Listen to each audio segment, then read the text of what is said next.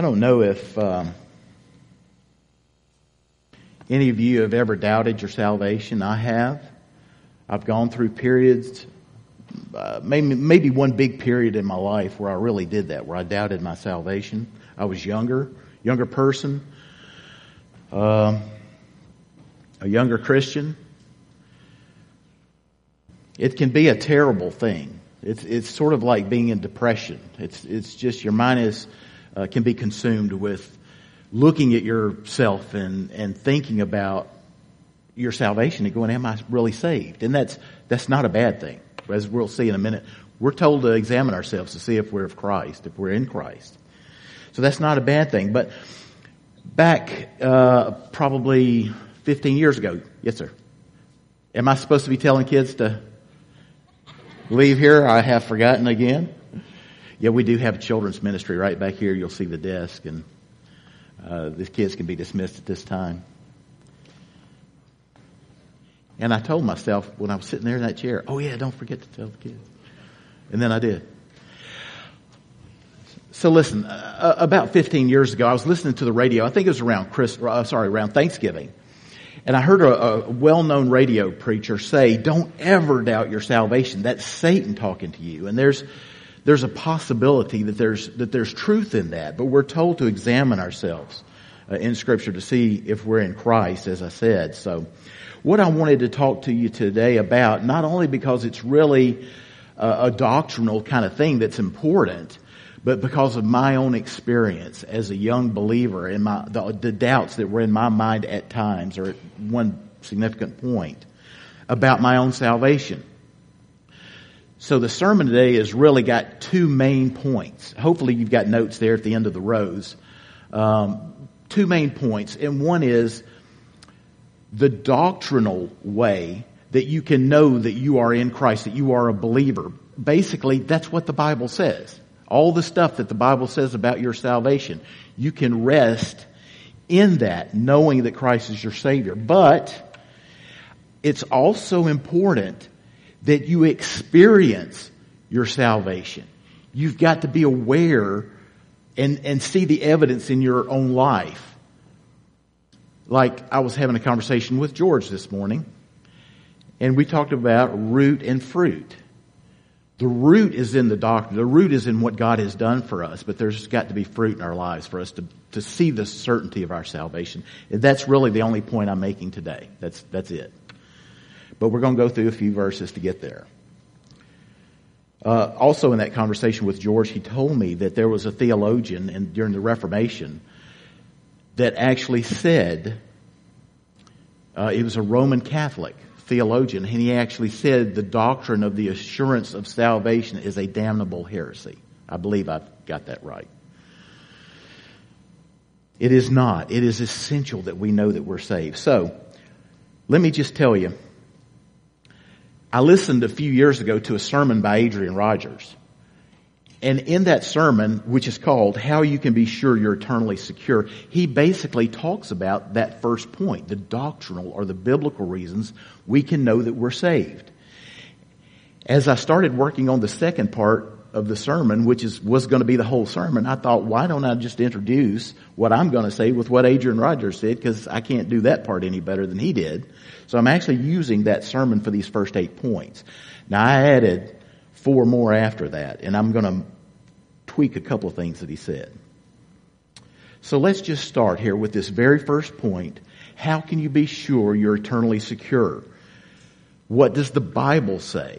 What are those things you can passively rest in that the Bible says? Number one, and these are all Adrian Rogers. They start with the letter P. The first one is promise. Romans 8, and I'll give you the verses as we go along here. Most of them just have one text that you can jot down there if you want to in your notes. Romans 8, 38 and 39. For I am convinced that neither death, nor life, nor angels, nor principalities, nor things present, nor things to come, nor powers, nor height, nor depth, nor any other created thing will be able to separate us from the love of God, which is in Christ Jesus our Lord. And he made the point right there. If we went no further, that's enough. Right there.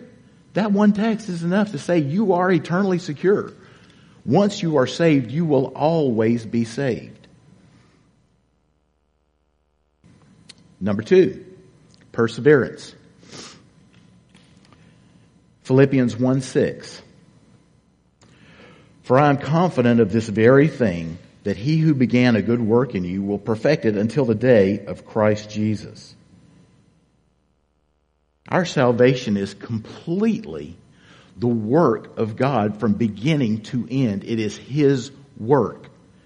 He is going to complete it. In just a few minutes, I'm going to tell you a little parable that Jesus told and add that to another verse and talk about that, but I could have done it right here. But just listen to these 2 quotes. This is Paul Washer. If you're not familiar with him, he's a pretty good guy to listen to.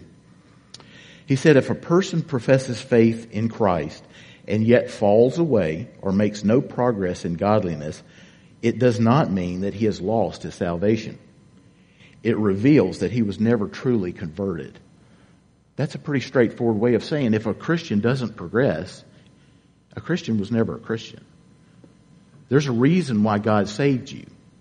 And if that's not being manifested in our lives, then it means we're not really saved. And listen to Adrian Rogers. He actually says this. Adrian Rogers, if you don't know, was the pastor of Bellevue Baptist Church here in Memphis before Steve Gaines. And Adrian Rogers was nothing if not a wordsmith. He absolutely could weave words together like no one else. I mean, he was fantastic at doing that. Listen to what he says. He says the same thing in a little more colorful way. He said, the faith that fizzles before the finish had a flaw from the first. I might tweak that just a hair. I might say the faith that fails before the finish was false from the first. I might make that a little, it's kind of in between those two quotes. A little more straightforward. That's the truth. A faith that fails before the finish was false from the start. John says they went out from us because they were not among us. People are attracted to church for whatever reason, but that's within their mind and within their heart. But that doesn't mean that just because someone makes a profession of faith that there's really a possession of faith there.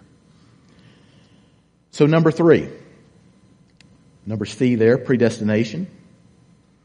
Romans 8:38 through 30. If you want to look at that, I'll read that to you in just a second. Now, if you're an older person in here, you may remember Doris Day.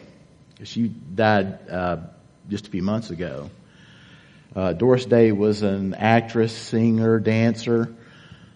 God gave her a life well into her 90s, I believe, but she just passed away recently.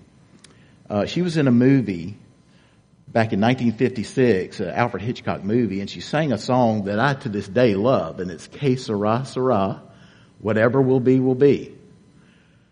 Now, I've come to refer to that as or some theology as Doris Day theology. Whatever will be, will be. You know, who knows?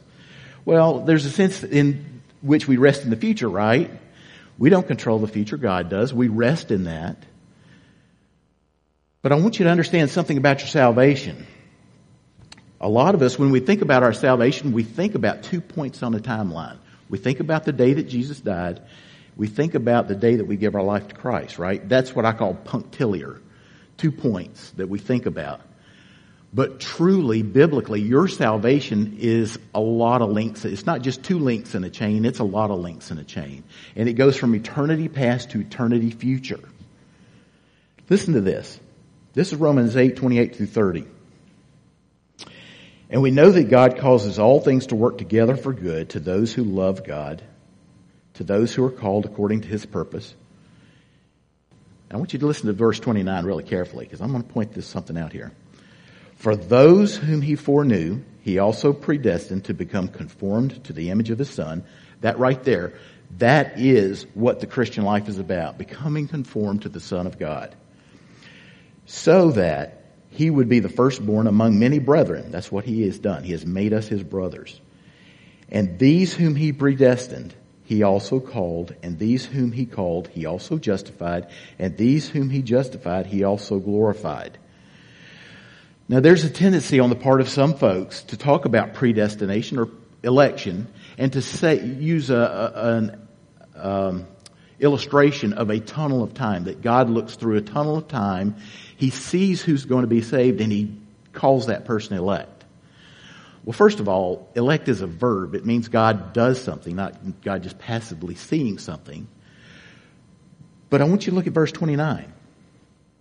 What is foreknowledge? What is the foreknowledge of God in relation to our salvation? For those whom he foreknew. God doesn't look through a tunnel of time and see an event in my life. God, before I ever existed, had a relationship with me.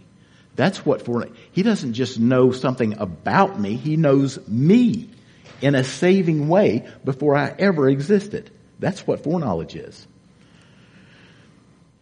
Isaiah 46:10. Is there this tunnel of time that God has to look down? No. God is completely above and beyond time and space. Isaiah 46:10. Declaring the end from the beginning and from ancient times the things which have not been done. God saying, my purpose will be established and I will accomplish all my good pleasure. That is God controlling time and the events of heaven and earth. He is in absolute control. Now that's where I tweaked Dr. Rogers a little bit. Dr. Rogers was not quite as thrilled with the doctrine of predestination as maybe I am. And he would be the one who said God looks through the tunnel of time and sees who's going to be saved and then labels that person elect, rather than God actively electing that person's salvation. So that's where he and I would differ. Still, great sermon, great point. Number 4, perfection. Hebrews 10:14. For by one offering, he, Christ, has perfected for all time those who are sanctified, those who were set apart for salvation. By one offering in Christ, he perfected you for all time. No matter what happens in your life, if you've given your life to Christ, you are forever in the eyes of God perfect. In the eyes of God. Are we actually perfect here and now? No. Do we sin? Yes. But in the eyes of God, we stand perfect. Our account is clean. Our debt is forgiven if we're in Christ. Forever, this verse says. Number 5, or letter E there. Position. Therefore, if anyone is in Christ, he is a new creature. The old things passed away. Behold, new things have come. Now, all these things are from God, who, notice this, aorist tense in Greek, reconciled, past tense in English, reconciled us to himself through Christ and gave us the ministry of reconciliation. We are reconciled to Christ forever. Dr. Rogers in his sermon gave an illustration about this idea of position, because Peter likens being in Christ to Noah and those who were in the ark, and the similarity of salvation for those 8 people who were in the ark. And he said, God didn't drive pegs on the outside of the ark and say, hang on to the outside of the ark. If you go back and look at Genesis 7:1, what God actually said to Noah was, Noah, come into the ark. God was in the ark. God was the Savior in there with Noah and his family. Come into the ark, and then God closed the door. That's what it's like to be in Christ. We are saved. We are reconciled to God. Because Christ took the punishment. Christ took the wrath of God. And we never will because of that. So F, or number 6 there, possession. John 5:24 says, truly, truly, I say to you, he who hears my word and believes in him who sent me has eternal life and does not come into judgment, but has passed out of death into life. It's a done deal. Again, yet another verse. It is done forever. If you hear the word of God, and let me say this, the only way that someone can be saved is to hear the gospel. That is the only way someone can be saved. If someone hears the word of God, the gospel, and believes in God who sent Christ, that person has eternal life. So you are That is your possession. Your possession, the gift of God for you if you're a believer, is eternal life. And I want to quote Jim Elliot here. If you've been a Christian for a while, you've probably heard this quote multiple times. It is a very well-known quote among believers. And it is this. Jim Elliot, by the way, was a missionary, and with a few others was in Ecuador, taking the gospel to a village there. As my understanding is, as soon as they got out of their boat, or as they were getting out of their boat near this village, they were attacked and killed. So literally the missionary journey for them lasted moments before they were executed. They were martyred. Jim Elliot said this: "He is no fool to give what he cannot keep, to gain that which he cannot lose." You cannot lose eternal life. If you've given your life to Christ, it is yours forever. So the next point, prayer. I don't know if you've read John 17 lately, but it's a good thing to do every once in a while. Just go and read, maybe do that this afternoon. The night before our Lord was crucified on the cross, He prayed. He prayed a prayer. And it's an illuminating prayer, for one.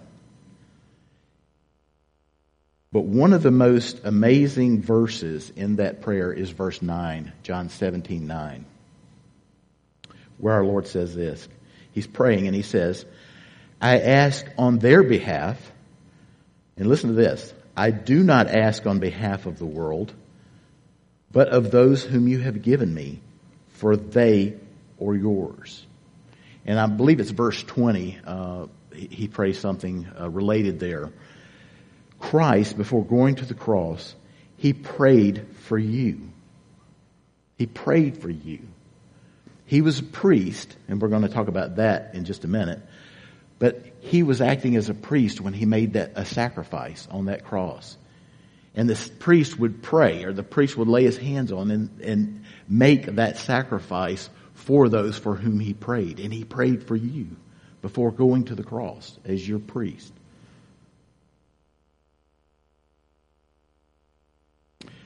The next, number 8, and this is Adrian Rogers' last one, power. And I might have called this protection, so that's why I put the little slash there, was protection, but either one's good, I think. 1 Peter 1, 1 through 5, and I'll read all of these 5 verses to you, because it reaffirms some of the things I've already said. But it focuses on the power and the protection towards the end of this passage. Peter, an apostle of Jesus Christ, to those who reside as aliens, scattered throughout Pontus, Galatia, Cappadocia, Asia, Bithynia, who are chosen according to the foreknowledge of God the Father. There it is again. Chosen according to the foreknowledge. Why did God choose you for salvation? Because He knew you beforehand. Before the world existed, He knew you. By the sanctifying work of the Spirit. Why? Why did He do this? To obey Jesus Christ and be sprinkled with His blood. May grace and peace be yours in the fullest measure, Peter says. Blessed be the God and Father of our Lord Jesus Christ, who according to His great mercy has caused us to be born again to a living hope, through the resurrection of Jesus Christ from the dead, to obtain an inheritance which is imperishable and undefiled and will not fade away.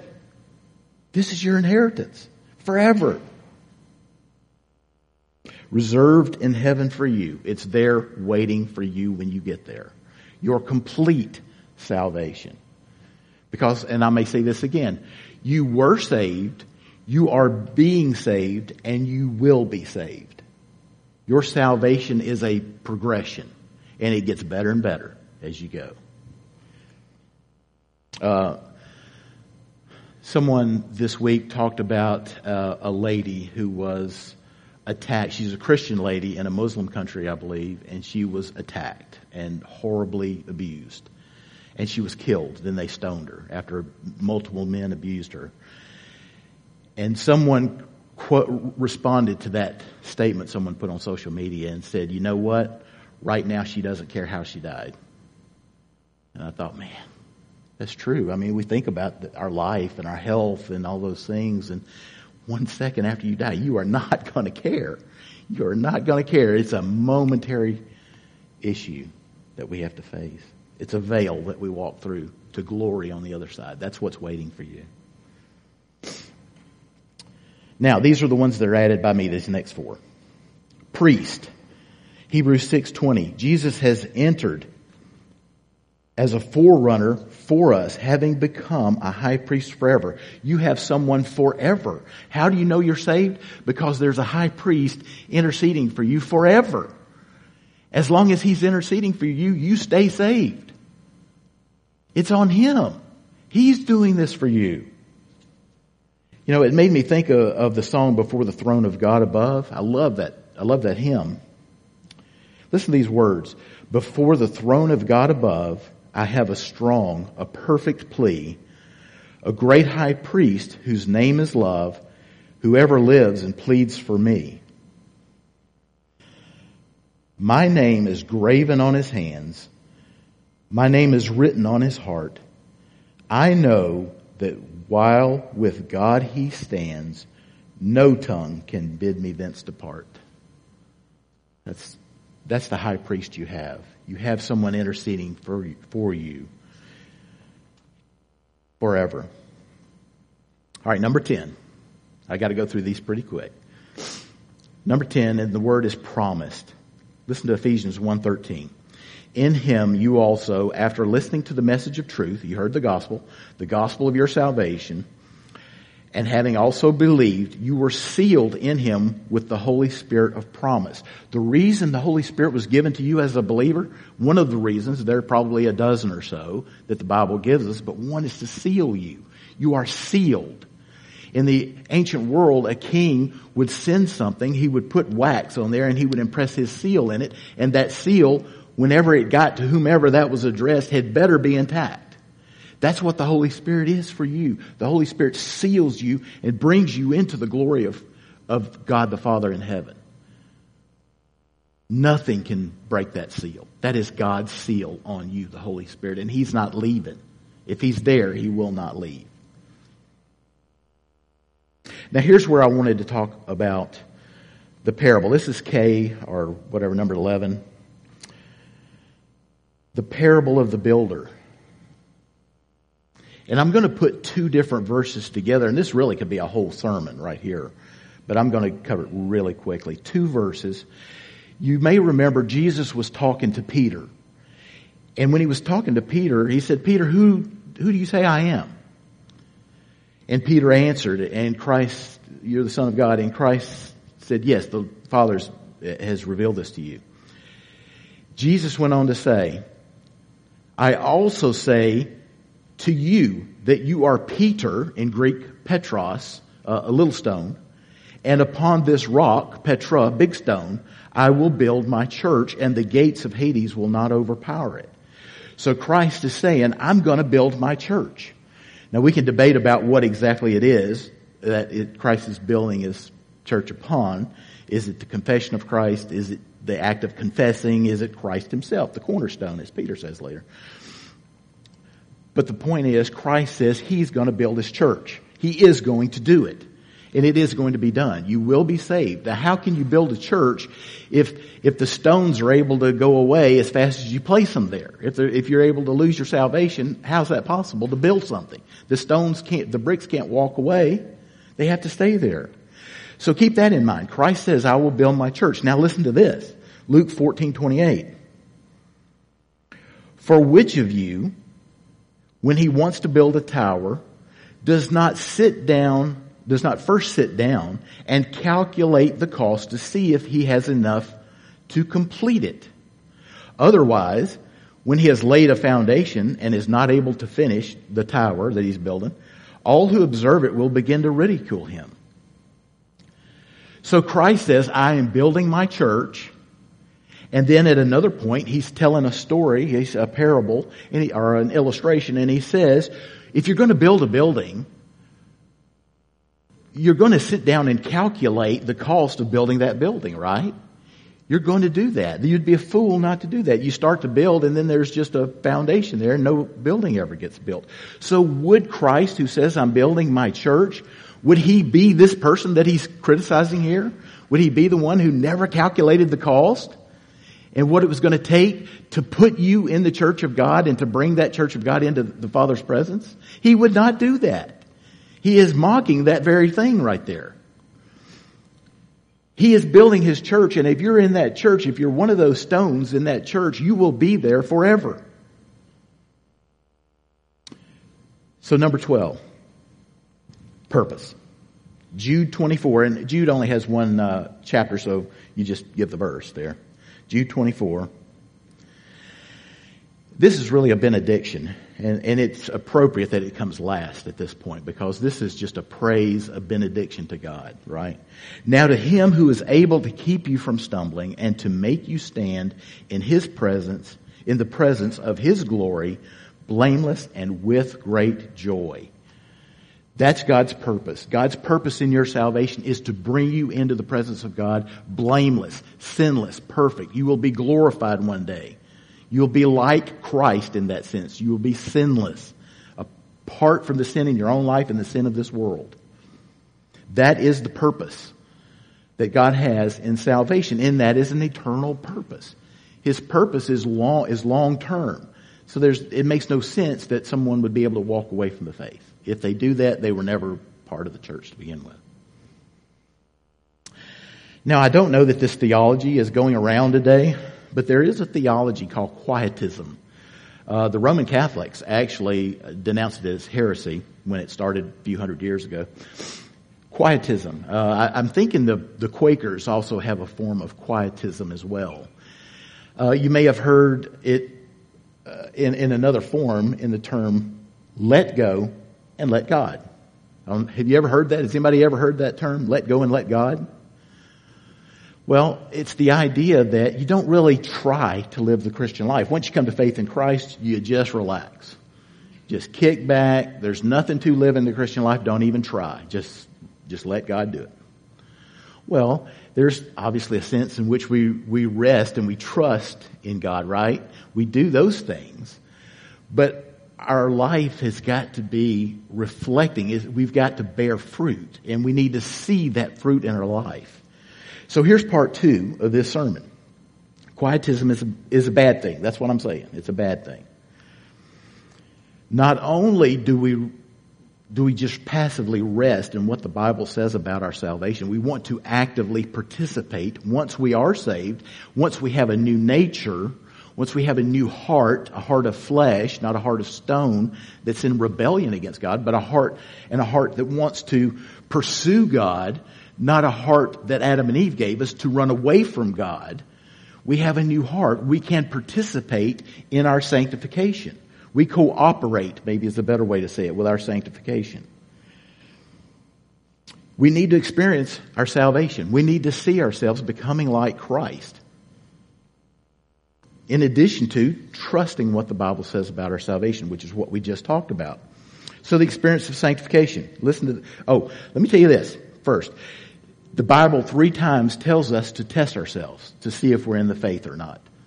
So what I heard the preacher say back at the very beginning of the sermon, back Thanksgiving, I can't agree with. The Bible tells us to examine ourselves. 1 Corinthians 11:28, I think that one's about the Lord's Supper. Before you take the Lord's Supper unworthily, you're not really a believer, don't take the Lord's Supper. Because you're saying, I am in Christ and Christ is in me. Don't do that if you're not a believer. 2 Corinthians 13:5. Listen to this one. I'll read this. Test yourselves to see if you're in the faith. Examine yourselves. Now, how could that be any clearer? I don't know. Or do you not recognize this about yourselves, that Jesus Christ is in you, unless indeed you fail the test? So you've got to examine yourself to see if you're saved. How do you do that? Well, you do that by taking the fruit, all of the things that the Bible encourages Christians to be, and say, do I see that in my life? Do I see that growing in my life? Is any of us perfect? No. Are any of us going to be glorified in this life? No. But we ought to be able to look back at our life as Christians, and maybe it's easier as the more years there are between when you become a believer and now, to look back and go, yeah, I used to lose my temper easier at that point. Or, gossip, maybe. I gossiped more, and when I do that now, I'm convicted in my heart. You just got to see those practical things in your life to be able to point to something and say, I see the Holy Spirit working. I see it.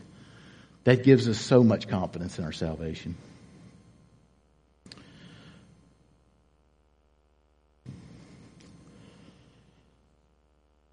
So why is it important that we examine ourselves? Well, so we have that confidence. But the reason is because we're not just saved as believers. We're not just saved from things we've done. We're not saved from what we have done only. We are saved from what we are. We tend to think about individual sins. We're saved because I sinned this sin, that sin, this sin, that sin, and God saved me from these individual sins. No, God saved you from those individual sins, but God is saving the person that you are. You were a rebel against God. And the things that you did were the fruit of that life. And so there should be fruit of the new life that you see. God is not just saving us from what we have done. God is saving us from what we are. So number one here, under the first P, under this main second point. Perpetually believe. John 3:16 says, "For God so loved the world that he gave his only begotten Son, that whoever believes in him shall not perish but have eternal life."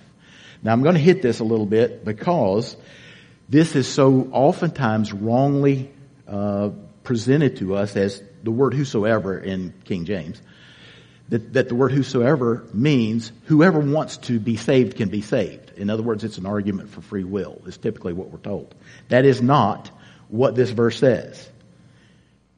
For God so loved the world that he gave his only begotten Son, that in Greek, pas ha pistuon, all the believing ones, in him shall not perish but have eternal life. What the Holy Spirit and John are saying in John 3:16 is this. If your faith is the kind of faith that doesn't fizzle, if it's the kind of faith that goes on and on and on, guess what? The life, the Zoe that you have, is the life that goes on and on and on. That's what John is saying. That's why it's important that we examine ourselves and say, do I have faith in Christ? When we sin, we say, why did I do that? Is this evidence that I'm not really a believer? That's the kind of thing that helps us towards maturity in Christ. Ongoing faith, ongoing belief, perpetual belief is something that we ought to see in our lives as we examine ourselves. Number 2, or B, Proverbs. Proverbs. I don't have a verse here. I don't have a chapter and verse here, but it's Proverbs. Proverbs says, live wisely, live righteously. Pretty much the whole thing. So, Proverbs. That's what it says. That Proverbs is given to us for our instruction in how we live, right? So we don't just let go and let God. We have Proverbs to tell us, to guide us in how we live. C, or 3, pugilism, fighting. 1 Corinthians 9:26 and 27. Paul says to the Corinthians, therefore, I run, listen to these verbs, I run in such a way as not without aim. I run. In other words, I'm living my life with purpose. There's a goal in mind. I box. So I run and I box. Boxing is not a passive thing, I can tell you. Box in such a way as not beating the air. I'm not boxing nothing, I'm boxing something. And in all likelihood, it's the enemies of his ministry. Figuratively speaking, spiritually, he's praying, that God will help this ministry of his to the Gentiles in spite of the obstacles that Satan puts in his way. And Paul also says in verse 27, 1 Corinthians 9, I discipline my body and make it my slave. These are all very active things. These are all very intense verbs for what the Christian life is supposed to be. It takes effort. D, or 4, put on. And you hear a lot of this from our pastor. Put on. Putting on is something that you do. It's a way that you cooperate with your salvation. Paul says, Ephesians 6:14, stand firm, therefore, having girded your loins with truth. So there's your doctrine. You've got to gird your loins with good doctrine, sound doctrine. It's always important. Don't ever think you got too much of that. Having put on the breastplate of righteousness. Is he saying that you put on your own righteousness? Initially, no. No, there's nothing you can do as a person who's dead in trespasses and sin, who's an enemy of God, to contribute to your justification. Nothing you can do. But sanctification, yes, there is a way for you to put on righteousness. For you to think about your life and how you will cooperate with the sanctifying work of the Holy Spirit in your heart. So put on. Number 5, pursue. 1 Timothy 6:11 and 12. But flee from these things, you man of God. Flee. There's your verb. Flee. This is what you do. Pursue righteousness, godliness, faith, love, perseverance, and gentleness. Fight the good fight of faith. Take hold of the eternal life to which you were called. So you know you've got eternal life, right? We already established that. It's yours forever. Grasp it. Take hold of it. Let it change how you live your life here now. And you made the good confession in the presence of many witnesses. Do that, as Tammy said. Tammy had an opportunity this week to witness for Christ and to invite people to the Lord's house. That's a great response. Even in light of pain and suffering. It has to make an impact on someone. So we pursue righteousness, we pursue God. We follow after God. We follow after Christ as best we can. F, press on. Philippians 3:12 through 14. Paul said, not that I have already obtained it or have already become perfect, but I press on so that I may lay hold of that. Again, listen to that verb, lay hold of. Lay hold of that for which also I was laid hold of by Christ Jesus. So Christ Jesus laid hold of me in salvation. So what is my response? To lay hold of that life that He wants me to have. A life of righteousness. Not, as some would tell us, a life of wealth and health and all of that. All of those earthly things. It's a long-term view that we're to have.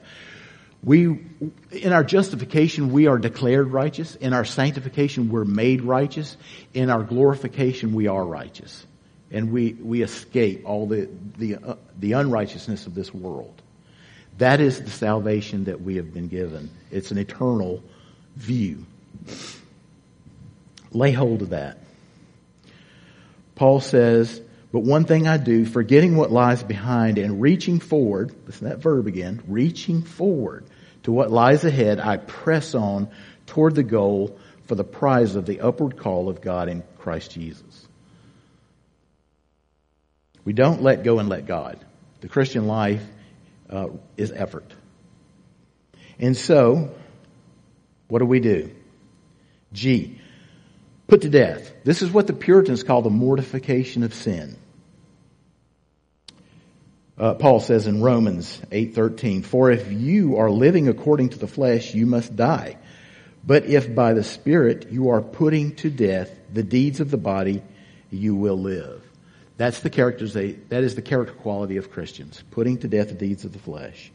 Mortification of sin, again, is what the Puritans call that. H, perspire. Philippians 2:12. So then, my beloved, just as you have always obeyed, not as in my presence only, but now much more in my absence, work out your salvation with fear and trembling. Do we work in our salvation? Do we work for our salvation? No, not our justification. You can do nothing to contribute to God declaring you sinless and debt-free. You cannot do anything. You are incapable. God must do everything. You are dead you were dead in trespasses and sin. Only God can raise the dead.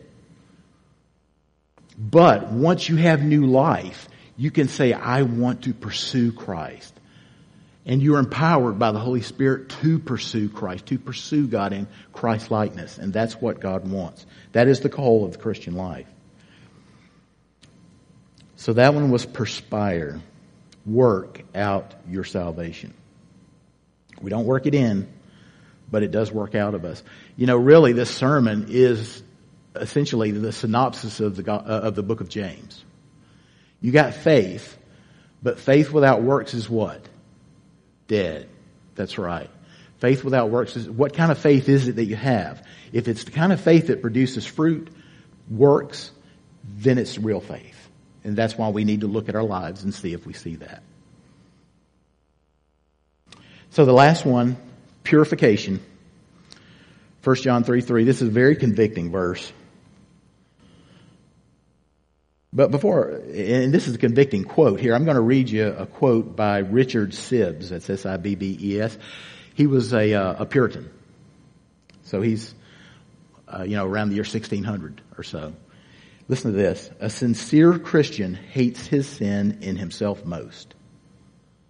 That's a Christian life. That is a painful quote to me. Now listen to 1 John 3:3. Everyone who has this hope, and it's the hope of Christ and His presence.